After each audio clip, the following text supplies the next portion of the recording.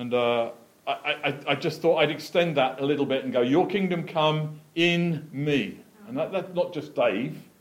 I hope you're going to make that personal. Your kingdom come in me. Your kingdom come, O God. And so let's start with the core scripture and just remind us of the bit that we know so well from Matthew chapter 6. In this manner, therefore, pray, our Father in heaven, hallowed be your name. Your kingdom come, your will be done on earth as it is in heaven. Now, the world is made up of people. I don't know whether you've noticed. Some of them are good, some of them are annoying, some of them are lovely. But part of the challenge of being mankind on earth, being God's disciples, is we've got to rub alongside a whole range of people.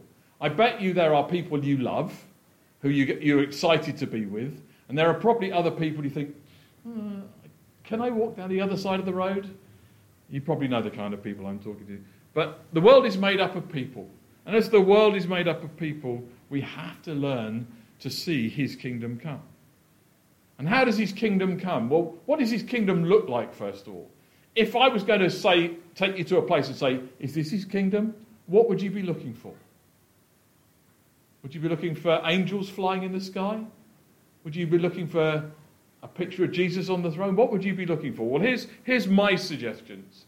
And I'm not saying they're complete or in any way limited, but here's my 3 suggestions of what you might see in God's kingdom. Firstly, a place where peace reigns. I don't just mean there are pockets of peace. A place where peace reigns. That means peace has its place. Peace has its preeminence. Peace is one of the most important things. And peace is not just without war. Peace is without strife, without struggling. If I asked you, had you had a peaceful week last week, you'd probably look back, think back and go, well, some bits are a little peaceful, but actually there was a lot of stress and struggle. You know, even driving can be stressful. Our peace can be robbed in a journey. Our peace can go like that. Our peace can go in a phone call. We can have a really peaceful time. We can be really feeling very comforted. And then a phone call can come and suddenly, bang. Number 2, that justice holds sway. I don't know how many times I've heard people say phrases like, that's not fair. That's not fair. Well, justice isn't fair necessarily, but justice is just. And then the overriding thing is that the rule of love is obeyed. Prefer others over yourself. Be selfless, not selfish.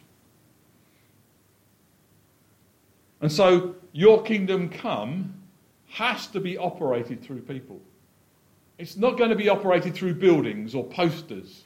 It's going to be operated through people. And so when we pray, your kingdom come, that means there's going to be an agent of change, someone who's going to do something, someone who's going to be part of something happening, where peace will reign.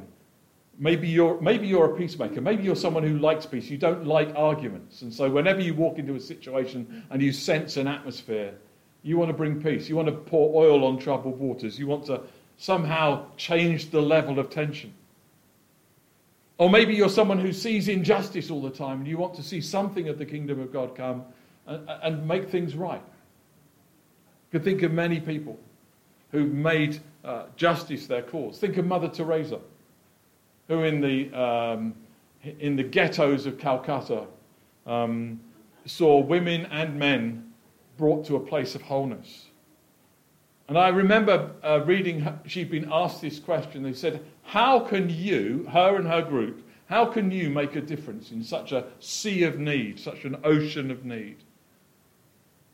And she looked at them and she said, well, I can make a difference to him, and I can make a difference to her, and I can make a difference to her. And she said, and we've got to remember that the ocean is made up of many drops. Yes, we can start to make a difference. Maybe we can't change the whole world, but we can change our world.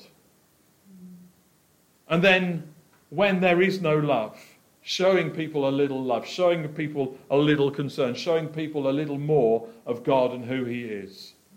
means that his kingdom comes day by day, step by step, moment by moment. And so let me encourage you, how full is your love bank? How full is your justice bank? How full is your peace bank?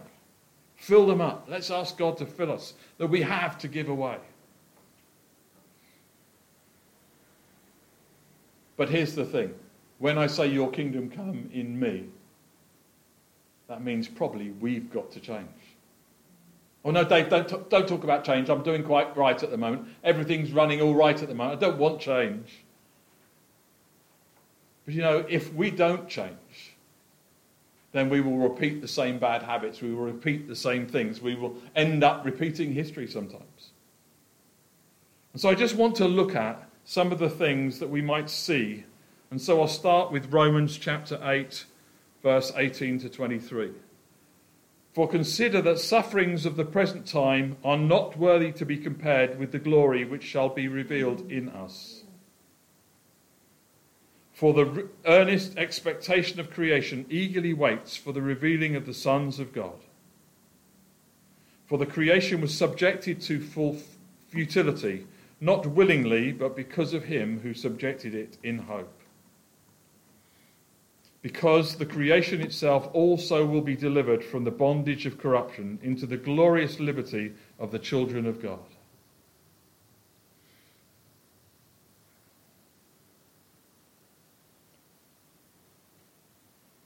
Go on. For we know that the whole creation groans and labours with birth pangs together until now. Not only that, but we also have the first fruits of the Spirit. Even we ourselves groan with ourselves eagerly, waiting for the adoption and the redemption of our body. I just read in that scripture something about we run out of ourselves, we run out of language, we run out of expression, we run out of the ability to go, oh, God. Do you ever do that? Do you ever in a situation you go, oh, something like, I don't know what your expression is, but something like that where you just, oh dear, oh no, not again. Because it's the Spirit, God's Spirit, that enables us to do beyond ourselves. So I'm not looking at us and saying, your kingdom come in me without any answers. Part of the answer is God's Holy Spirit. God's Holy Spirit will enable us, fulfill us, and cause us to groan sometimes. And in those moments when we run out of ourselves, we run into God. And as we run into God, we grab hold of what he brings.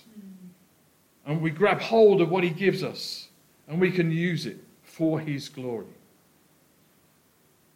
The first fruits of the Spirit. Now, I love that word, first fruits. Interesting concept, especially around this time of year. When we're kind of harvest time, when we talked about bringing...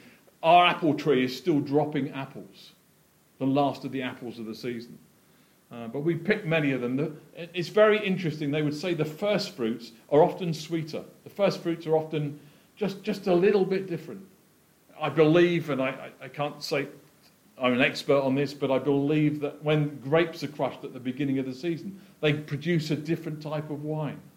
And so the first fruits of a season are full of life, full of vigour. And the first fruits of the Spirit are full of life and his vigour. And then we go on to read a parable about sowing in the Gospel of Matthew. Maybe not the one that you're more familiar with, not the one that produces 30, 60, 100-fold, but this one, Matthew chapter 13, verses 24 to 30, which says this. Oh. It's very interesting. I have to read it on screen then. Another parable. He put forth to them, saying, the kingdom of heaven is like a man who has sowed good seed in his field. But while men slept, his enemy came and sowed tares amongst the wheat and went his way. But when the grain had sprouted and produced a crop, then the tares also appeared. So the servants of the owner came to him and said, Sir, did you not sow good seed in your field? How then does it that we have tares? And he said to them, an enemy has done this. The servant said to him, Do you want us then to go and gather them up? What did he say? But he said, no, lest whilst you gather up the tares, you also uproot the wheat with them. Let both grow together until the harvest, and then at the time of harvest I will say to the reapers, first gather together the tares and bind them and bundle them and burn them up, but gather the wheat into my barn. My first thought is this. We sow intentionally. We do sow his word. We do sow with love and with care. But often something comes and spoils what we do. And we sense and we think, that's not what I intended.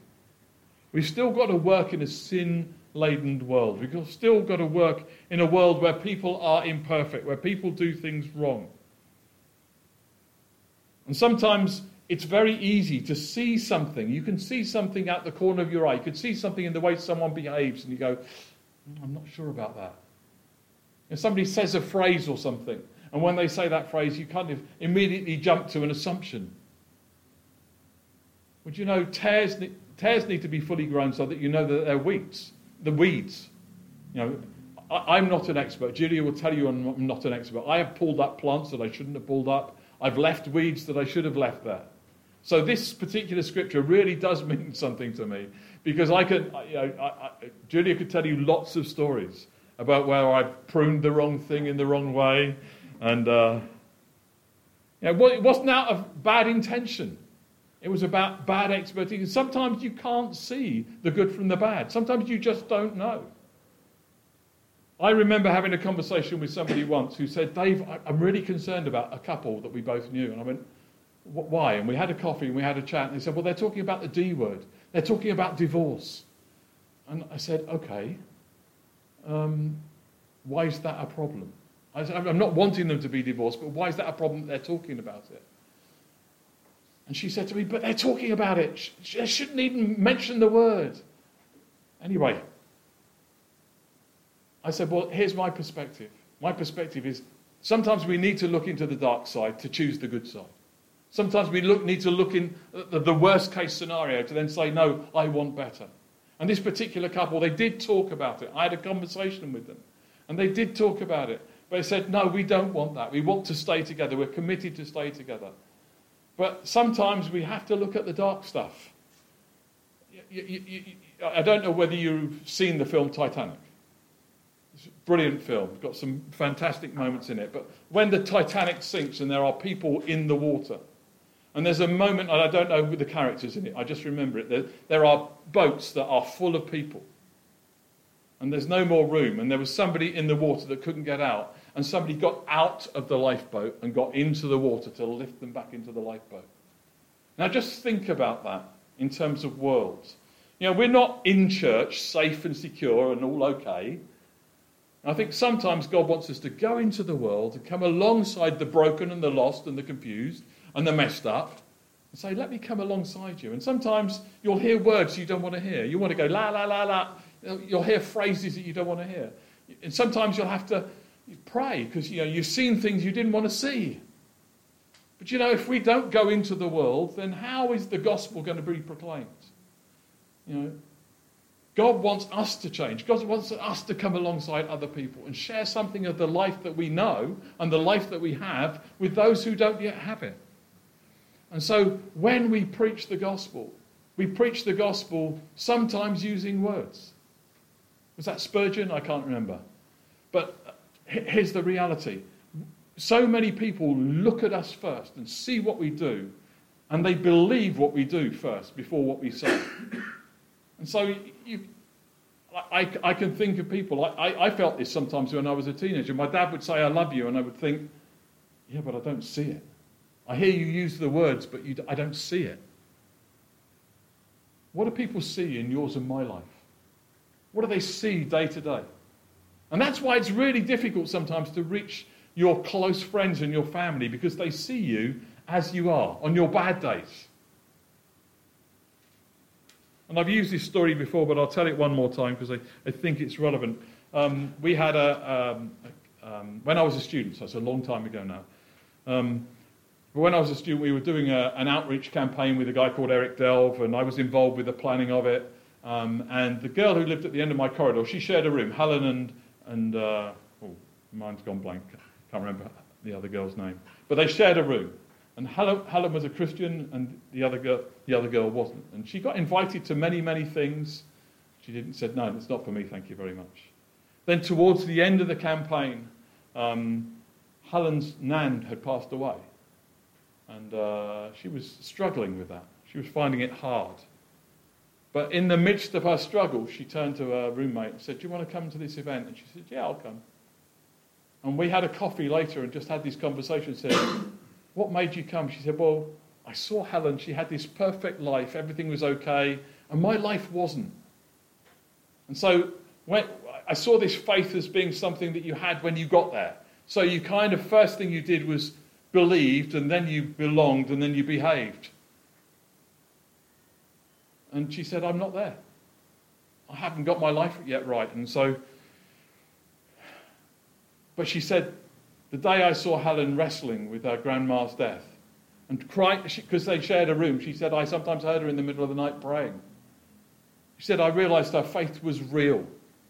I realised that the God that she was talking to was real. And I wanted to get to know him too. And so please don't always think that we have to present our tidy lives to our neighbours. Sometimes some of the most important things that we can do is just be real. I remember leaving somebody's house one day, a couple who I respected well. I was just about to leave their house, and they had a bit of a disagreement as we were about to leave, towards the end of the, and it got a bit heated, and the the energy went up, and the pointing went up, and I kind of said, I think I better go now. And they said, no, Dave, you stay. And they sorted it out. And then we had a bit more coffee and a chat and a piece of cake, and then I left. I said, just out of interest, tell me, why did you not want me to leave at that particular point? I said, well, if you'd have left at that point, you'd have left with a picture of we're broken and we've got some problems. I said, but actually, we're just working it out. And sometimes it's good to see the completed story. If we only see the beginning of the story, we can extrapolate it to many, many different ends. And so, when we said, your kingdom come, your will be done on earth as it is in heaven, that starts with us. And it starts with the reality of where we're at. And let me encourage you to ask you, when was the last time you prayed with someone? Just a simple prayer. One of the things I love is praying with children when there's an opportunity. Somebody says, oh, my so-and-so's sick, or so-and-so's not well. Here's the thing. We have a number of our friends who say, talk about our list, Julia and I's list. And really it's the church's list, and really it's what we share on WhatsApp. But people say, can you put this on the list? And these are typically people who don't have a faith, but they know we have a faith. And so they've been asked to be, Tadiwa got put on the list. You know, it's not a list per se, but that's the way they understand it. We're praying to God. And we have people from time to time, can you put that on the list for me, please? And that's what intercession is. Intercession is standing in the gap between God and others and saying, Lord, hear my cry. I'm crying out for this person. I'm crying out for Tadiwa. Would you hear my prayer? And so, and that requires that we get involved in the prayer. It's not just a kind of past, it's not Chinese whispers. Well, what was it you want me to say to God? Oh, God, could you... It's not that at all. It's not Chinese whispers. It's not that kind of thing. It's us getting involved, getting skin in the game, and praying the kind of prayer that we want to be answered. So, your kingdom come, your will be done on earth as it is in heaven. And so, as I talked about love and peace and justice, let's be change agents in this world that we live in. I don't know whether you like the film Mission Impossible, but I go back beyond the films to the series that you used to have when they used to play a little tape. Somebody used to get a little tape, and then it would say something like this: your mission, should you choose to accept it, is this. And then there would be this little mission that was played out, and then the tape would self-destruct. It would go up in smoke. Your mission, should you choose to accept it today, is this: Go into the world and make disciples. And you might say, but Dave, that's a bit of a tall one. Well, it's in here. I'm not even changing the word. Go ye into all the world and make disciples. And none of us are completed. None of us have got the full set of qualifications. We're all on the journey. So if you don't know what to do, ask someone. If you do know what to do, get ahead with it. But here's the thing. All you need to do is just tell your story as it's happening, as it's going. Hey, just wanted you to know I'm praying for you. Hey, here's a story. I prayed this prayer last month and this happened and God moved. And I'll just kind of close this back into the gospel of Paul's letter to Timothy, where it says, wage a good warfare with the prophetic word that's been spoken to you. And I want to encourage you, church, if God has given you a word, do something with it. Don't put it on the shelf. Do you know, many of us would think something like this. If somebody gave us a request, we'd go, do you know what? It doesn't really fit in with where I'm at the moment, so I'll put that on the shelf and I'll come back to that later. You know, I believe when God speaks, it should be, yes, sir. Yes, I'm ready for that. Because if God's spoken and we're recognizing his commander-in-chief. And just as we saw a brass band march past this morning, you know, they marched in step. There was somebody who was signaling how they would march together. The Father signals to us. He wants us to function together in synchronicity together, though he can actually bring teams of people to do things. I'll go back to my story about Helen again and say that the night that she got invited, the night where she came, 13 people invited her. 13 different people invited her. And again, she didn't just talk about Helen, her roommate, but she talked about so many. Now, if one of those people hadn't invited her, then I wonder whether she'd have come. I wonder whether her threshold was 13 requests. Or was it 11? Or was it 10? I don't know. I will never know. But that point of, you know, if we don't do what we're called to do, we never know the seeds that we sow and the fruit that they will bear. But Scripture doesn't say, sow and there you will reap. It doesn't say that. It says, sow and you will reap. You know, and we have a mental picture. We plant seeds in a pot and the cress grows, the carrots grow, the tomatoes grow. But you know, that's not what Scripture says. Sow and you will reap. God commands the increase. So let me pray. Your kingdom come, your will be done on earth as it is in heaven. Father, we know your kingdom's a good place. But we've seen glimpses of it. And Father, we want to see more. So Father, would you open doors? Would you open opportunities? Would you bring us to closed doors, Lord, where we would knock and the door will be opened. We will seek and we will find and we will see your kingdom at work. Father, help us to be connected with others and help us to be part of your plan and your purpose to do what you've called us to do. And Father, help us to be those change agents. Lord, we don't want to accept a mission impossible. We want to accept the mission possible. And we want to accept that mission possible because of you. Because of what you want to do, what you're trying to do. And Lord, we want to say we're available. Use us. Help us to be your agents of change. Help us to be the right word at the right time. Help us to be the helping hand when it is needed. Help us to be the smile when someone needs a smile. Help us to be the encouragers, oh God, when encouragement is needed. Help us to be the healers. You said, go and pray for the sick. Go and pray for the sick. So when we see sick people, let's offer them prayer. If they choose to say no, that's fine. But if they say pray the best prayer you can pray. Even if it's 3 words, pray it and see what God will do. See what God will do. Your kingdom come and your will be done in me, O God. Amen.